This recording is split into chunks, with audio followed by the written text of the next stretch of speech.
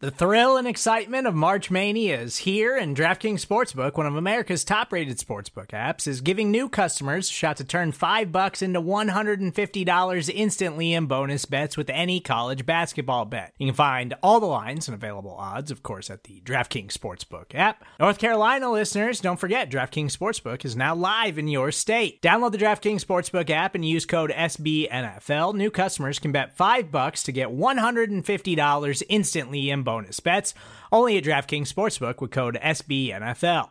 The crown is yours. Gambling problem? Call 1-800-GAMBLER, or in West Virginia, visit www.1800gambler.net. In New York, call 877-8-HOPE-NY or text HOPE-NY. In Connecticut, help is available for problem gambling. Call 888-789-7777 or visit ccpg.org.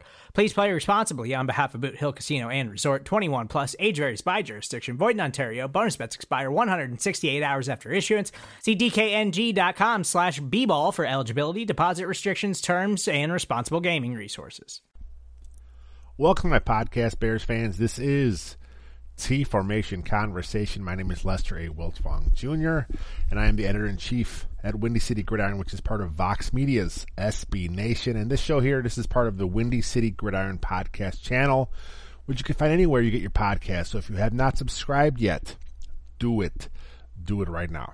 You can also follow me on Twitter at WiltfongJR, and you can follow the entire Windy City Gridiron crew on Twitter at WC Gridiron. So, another Bears win, this time in San Francisco, and another solid game by quarterback Mitchell Trubisky, and another round of negative criticism from some national and some local media members, and even some fans too. I don't get it, but he wasn't perfect on the day. He made a bad decision on the lateral to Tariq Cohen. It ended up being a turnover. He also chucked the ball into the end zone after a nice scramble that got picked off. The play was negated by a penalty.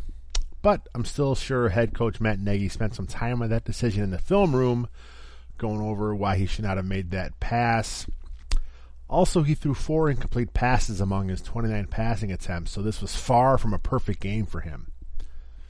Okay, I hope you picked up on the sarcasm there, but if not, it's okay. You probably think Trubisky sucks anyway, so it is what it is. He ended the day with a touchdown pass, 246 yards passing, and yes, most of his day was spent picking apart a 49ers defense that was vulnerable to the short passing game. That's just how it happened. According to Pro Football Focus, Trubisky was actually 3 of 6 on downfield passes, including that really, really long pitch and catch to Allen Robinson that was down the left sideline that was just set up beautifully. Former NFL quarterback Dan Orlovsky actually tweeted out the play that set up the big gainer to that pass to Robinson. So if you listen to this show on WCG, I'm going to share it in the body of the article that accompanies this. I also retweeted it on Wednesday. So somehow, some way, make sure you check out that tweet. It was pretty good stuff with Orlovsky breaking down the play that set up the play to Robinson down the sideline. So since he was 3 for 6 on downfield passes, that means Trubisky was 22 of 23 on passes traveling fewer than 10 yards. And I don't care how you slice it, guys. That is pretty damn good. But people want to rip him for that. I don't get it. I have no idea why. He was basically taking what the defense gave him, and with as many stop routes that the Bears that they had in the game plan, I think that made him a part of a conservative approach that the head coach Matt Nagy put in there. I mean, maybe this is what the coaches felt gave the Bears the best chance to win. Maybe this is something they wanted to work on. They wanted to work on a few things early in the game because actually in the first half of the game, I thought the offense looked to have kind of a different flow to it. Some of the passing plays, some of the running plays, a lot of the sequences seemed a little bit off. Maybe Nagy was kind of working on some things, trying to do something different because the playoffs were locked up, because they figured they had a lesser opponent to kind of work on some things. So that's a possibility. Or maybe the dink and dunk, like I said, was just something that they wanted to do so they would not give too much away to potential playoff teams. Or maybe a combination of everything we just talked about there. But regardless, a win is a win. The Bears got the win 14-9. It wasn't pretty, but hey, that's the way it goes. Bears got the win. It's all that matters. So speaking of wins, should the Bears play for the win in Minnesota? It's been talked a lot about it the circumstances leading up to this game here on social media, on our site, pretty much everywhere this has been talked about. I think they should go for the win. That's how I feel about it. With the Rams playing at the same time, there's really no way of knowing what can happen. If the Rams are going to lose, obviously the Bears have a chance now to get that 2 seed.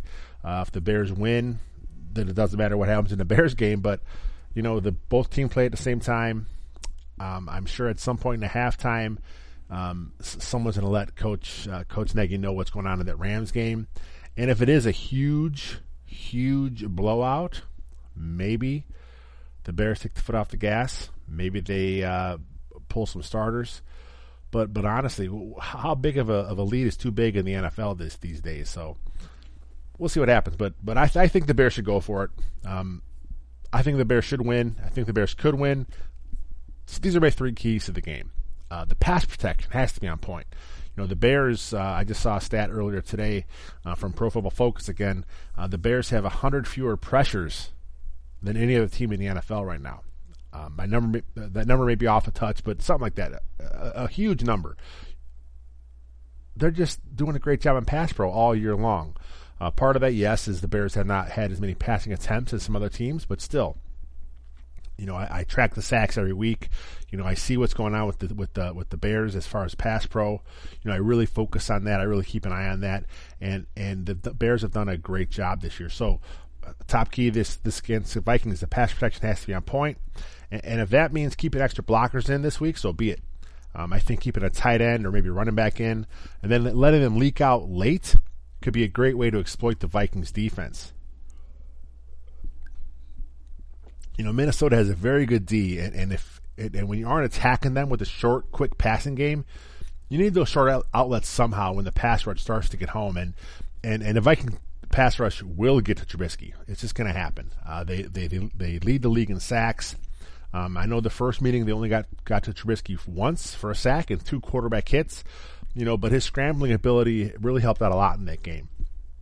I'm expecting head coach Mike Zimmer for the Vikings to dial out some different blitz packages to confuse Trubisky, especially in the loud, domed U.S. Bank Stadium. This will be a different game than what the Bears played in Chicago, where, the final score was close. I think it was 25-20, but that game really, the whole game felt like the Bears were in control. This will be a different game here. They're going to be blaring at Viking horn all game long.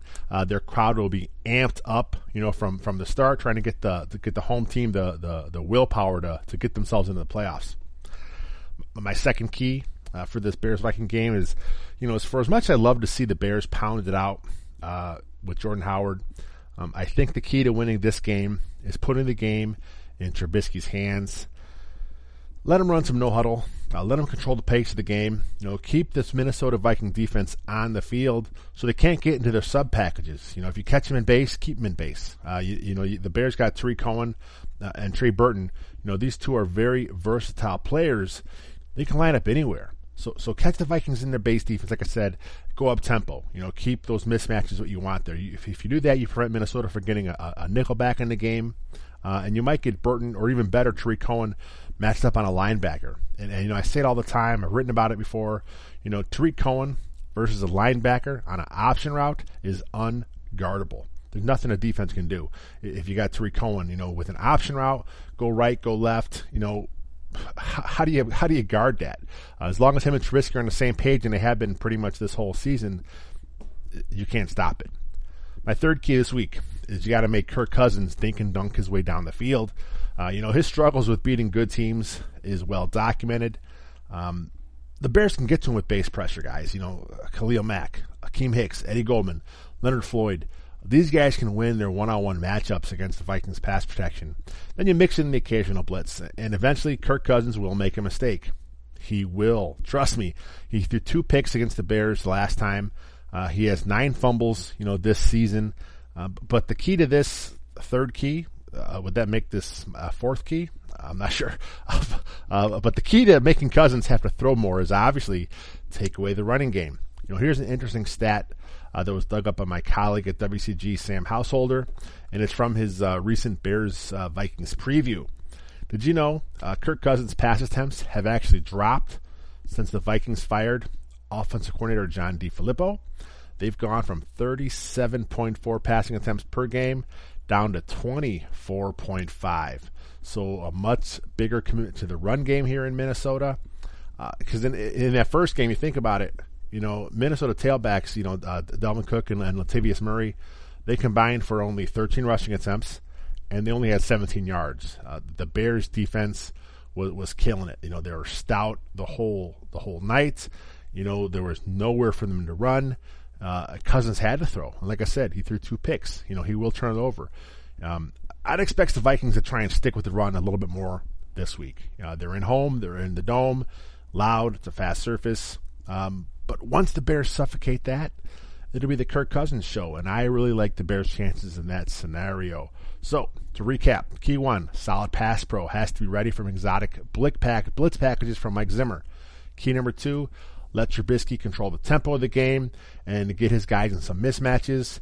Key number 3, make Cousins have to throw to beat you. He is historically bad against good teams, so the more chances he has to be bad, the better for the Bears. So now I want to take a few questions I got on Twitter, and I'll do my best to answer them here. So, Jonathan Siegel asks, from what you've seen on film, how does Jordan Howard's pass pro compare with his other production? Is his reduced yardage made up for in what he brings in pass protection? This is a really interesting question because I was just thinking about this while I was writing this week's Sack Watch. This week, Jordan Howard made a nice block on one of the sacks allowed. So I checked his sacks allowed numbers throughout his career. And in his 3 years with the Bears, I only got him down for allowing 1.5 sacks through that entire time. And those all came last season. So he had none as a rookie, none so far this year, no sacks allowed, and just 1.5 last season. He is a very good pass blocker in that he's able to stay square to his target. He has good lateral movement when the defender tries to juke him, and he gets really good pad level to stonewall the blitzer. Being 6'1", 225 really helps him, but if his technique was sloppy, he wouldn't be nearly as effective. But the key part of the question is, does his ability as a pass blocker make up for his reduced yardage? And look, I love Jordan Howard as a player. I think he can work in this offense long term, but the nature of the position these days tells me the Bears are likely to move on. 2019 would be his free agent year, so trading him while he's still cheap makes sense. Another team can trade a low-round draft pick for him. They'll have him controlled, obviously, for one more season under a pretty low salary. I just think that's the way the NFL is going this year. Getting a running back that's a little more explosive seems to be a plan the Bears have. Even though Howard has worked hard on his receiving ability, I don't think he has any drops this season. He's just not as sudden of a player, and his quickness is a little lacking from what the Bears and what the Chiefs and some of these teams that kind of want to run that type of offense are doing.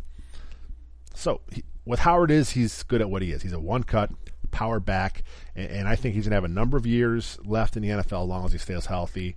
But like I said, if the Bears get a late-round pick for him, I think they'd trade him.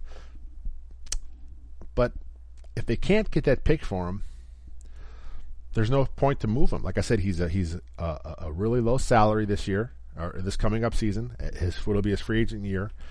They'll probably add another third tailback, and they'll have a true running back by committee with Howard, Cohen, and a third guy who's going to be a little more closer to what Tariq Cohen can give you in the passing game. Okay, Zach Ruding asks via Twitter, when Kyle Long comes back, do they make the cut on the O-line or somewhere else? I talked about this a little bit last week about Kyle Long coming back. He has practiced now. This will be a second week practicing. So looking at the offensive line, Brian Witzman has filled in here. And he has proven to be a decent backup. He's a capable starter. The Bears signed him late in the season. He was with the Vikings, I think, early. They cut him. He was on the street, but he came in and he understands the offense. He was with Coach Matt Nagy last year in KC. He's decent. He's had a really bad game in New York. But overall, Brian Witzman has been a pretty decent player. Eric Kush kind of the same kind of player, though. He can play guard or center. That's the big thing that Kush has over Witzman. I think Witzman's a little better as a run blocker, where Eric Kush is a little better as a pass blocker. And then the other offensive lineman who they may think about is Rashad Coward. He hasn't played at all this year, but he's a guy the Bears have high hopes for in the future, so I don't see him going anywhere either. So I think if they are going to cut a guy when Long comes back, it's either going to be Kevin White, who I think is a long shot to be cut. I think they still want to keep him on the roster in case of an injury happens. But the most likely cut is going to be third-string quarterback Tyler Bray. Kevin White's just simply the backup plan at the X receiver in case of an injury. He doesn't know all three spots, which is why Josh Bellamy is ahead of him on the depth chart. He doesn't play special teams, which is why Josh Bellamy is ahead of him on the depth chart. But if the Bears have an injury to Allen Robinson, if they need a guy that can come in and play the X, I think Kevin White's that guy. But again, he's just going to be a guy that comes in if there's an injury, and right now the Bears are pretty healthy. So, if Bray is the guy that's cut, he'll still be the emergency quarterback. He'll be the guy they sign if an injury happens for the playoffs, because I doubt any team's going to sign Tyler Bray off the street for the last week of the season. I just don't see it happening. So Kyle Long is eligible to come back this week. He can come off IR if the practice goes good this week for him. We'll know about that on Saturday. Saturday afternoon, I believe they have to make that decision as far as the roster goes. But if by chance he's not ready for the Viking game, the Bears can still hold him off, and for the first round of the playoffs, whether it be the wild card round or the next round, they can make that determination then. It's a 3-week practice window they have to work with Kyle Long to make sure he's ready to go. I think he'll be fine. I think he'll be ready to play. I think he's back this week. We'll see what happens.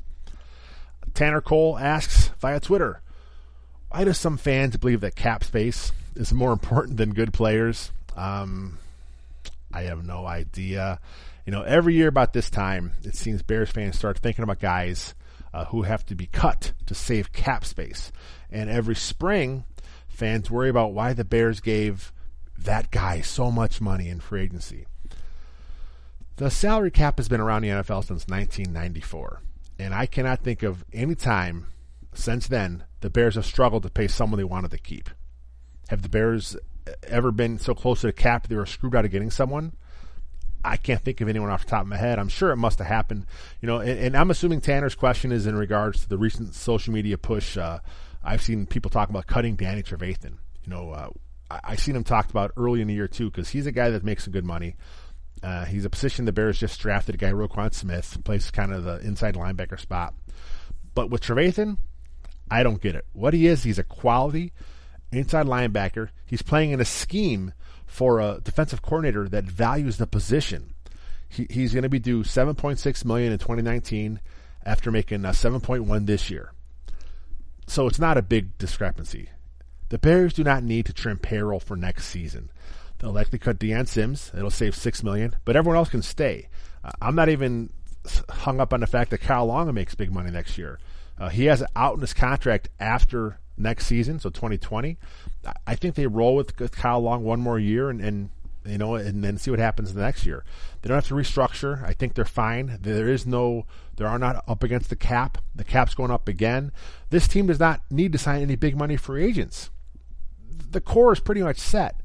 They'll probably want to re-up with Bryce Callahan and or Adrian Amos, but they should have plenty of cap space to do that, whether either bring back one or possibly both. It just seems like some fans take it really personal, watching their favorite team spend money, and I don't get it. Until a big signing ruins a chance to add something the Bears need, I don't see a reason to really care. This last question I got is a fun one. Patrick Overture tweeted to me, I need a power ranking of Bears that you don't want to meet in a dark alley. That's a funny question. But first off, I'm 6'6". I'm generally about 300 pounds. So it's going to be the really big guys that give me some pause in the dark alley. But with that being said, Khalil Mack is a ferocious man. So he's at the top of my list, even though he's just a little guy. Number 2, Akeem Hicks. He makes me look small. So, and he also routinely throws 2 guys around at a time because he's always double teamed, and he can handle himself. He's number 2. Number 3, talked about it a little while ago, Kyle Long. He plays with a violent demeanor, plays with no fear. He just seems like one of those guys that will step up and do whatever it takes to survive, and those kind of guys are scary. Number 4, plays next to Kyle Long. That's Bobby Massey. He plays with a mean streak. He kind of has that badass attitude too when you hear him talk, when he does talk to media, which is not often, but the few times he has had interviews, he comes across as just a no-nonsense, leave me the F alone kind of guy. And then for number 5 on my list, I'm going to go back to a little guy here, and I'm going to pick Josh Bellamy. This guy's just a scrappy fighter. He's busted his ass to stay in the NFL. Plus, I think you got to be a little crazy to play special teams as aggressively as he does. So that's my top 5 power ranking there. And that's it, guys. My time is up. Thanks for listening. Make sure you subscribe to my show at the Windy City Gridiron Podcast channel. Like I said, we're on iTunes now, Google Podcasts, Spotify, Stitcher, Art19, wherever you find your podcast. We're there. Subscribe and also give us a rating because those things matter these days. Also, make sure you follow our entire Windy City Gridiron 2 on Twitter, WC Gridiron, and also give me a follow as well at Wiltfong JR. So until next time, bear down, my friends. My name is Spencer Hall. My name is Jason Kirk. My name is Ryan Nanny. And when we combine, we form the Shutdown Fullcast. Voltron! I keep telling you, we're not Voltron. The Shutdown Fullcast is technically a college football podcast, but it's also a show about lawn care disasters, regional grocery stores we love, Tennessee Batman, homeowners associations, bears and video games. I mean, there's also some actual football discussion, like about coaches having huge contracts, or coaches making terrible decisions, or coaches saying really stupid things. Or the NCAA saying really stupid things. Yeah, there's lots of stupid things in this big, dumb, beautiful sport. Sometimes we talk about football games. Allegedly. If you want to take college football exactly as seriously as it deserves to be taken, come find us on Apple Podcasts, Spotify, or wherever else you listen to podcasts like this one. The Shutdown Fullcast. It's not Voltron. More to-dos, less time, and an infinite number of tools to keep track of. Sometimes doing business has never felt harder, but you don't need a miracle to hit your goals. You can just use HubSpot, because their all-in-one customer platform can make growing your business infinitely easier. Imagine this: high-quality leads, fast closing deals, wildly happy customers, and more benchmark-breaking quarters. It's not a miracle, it's HubSpot. Visit HubSpot.com to get started today.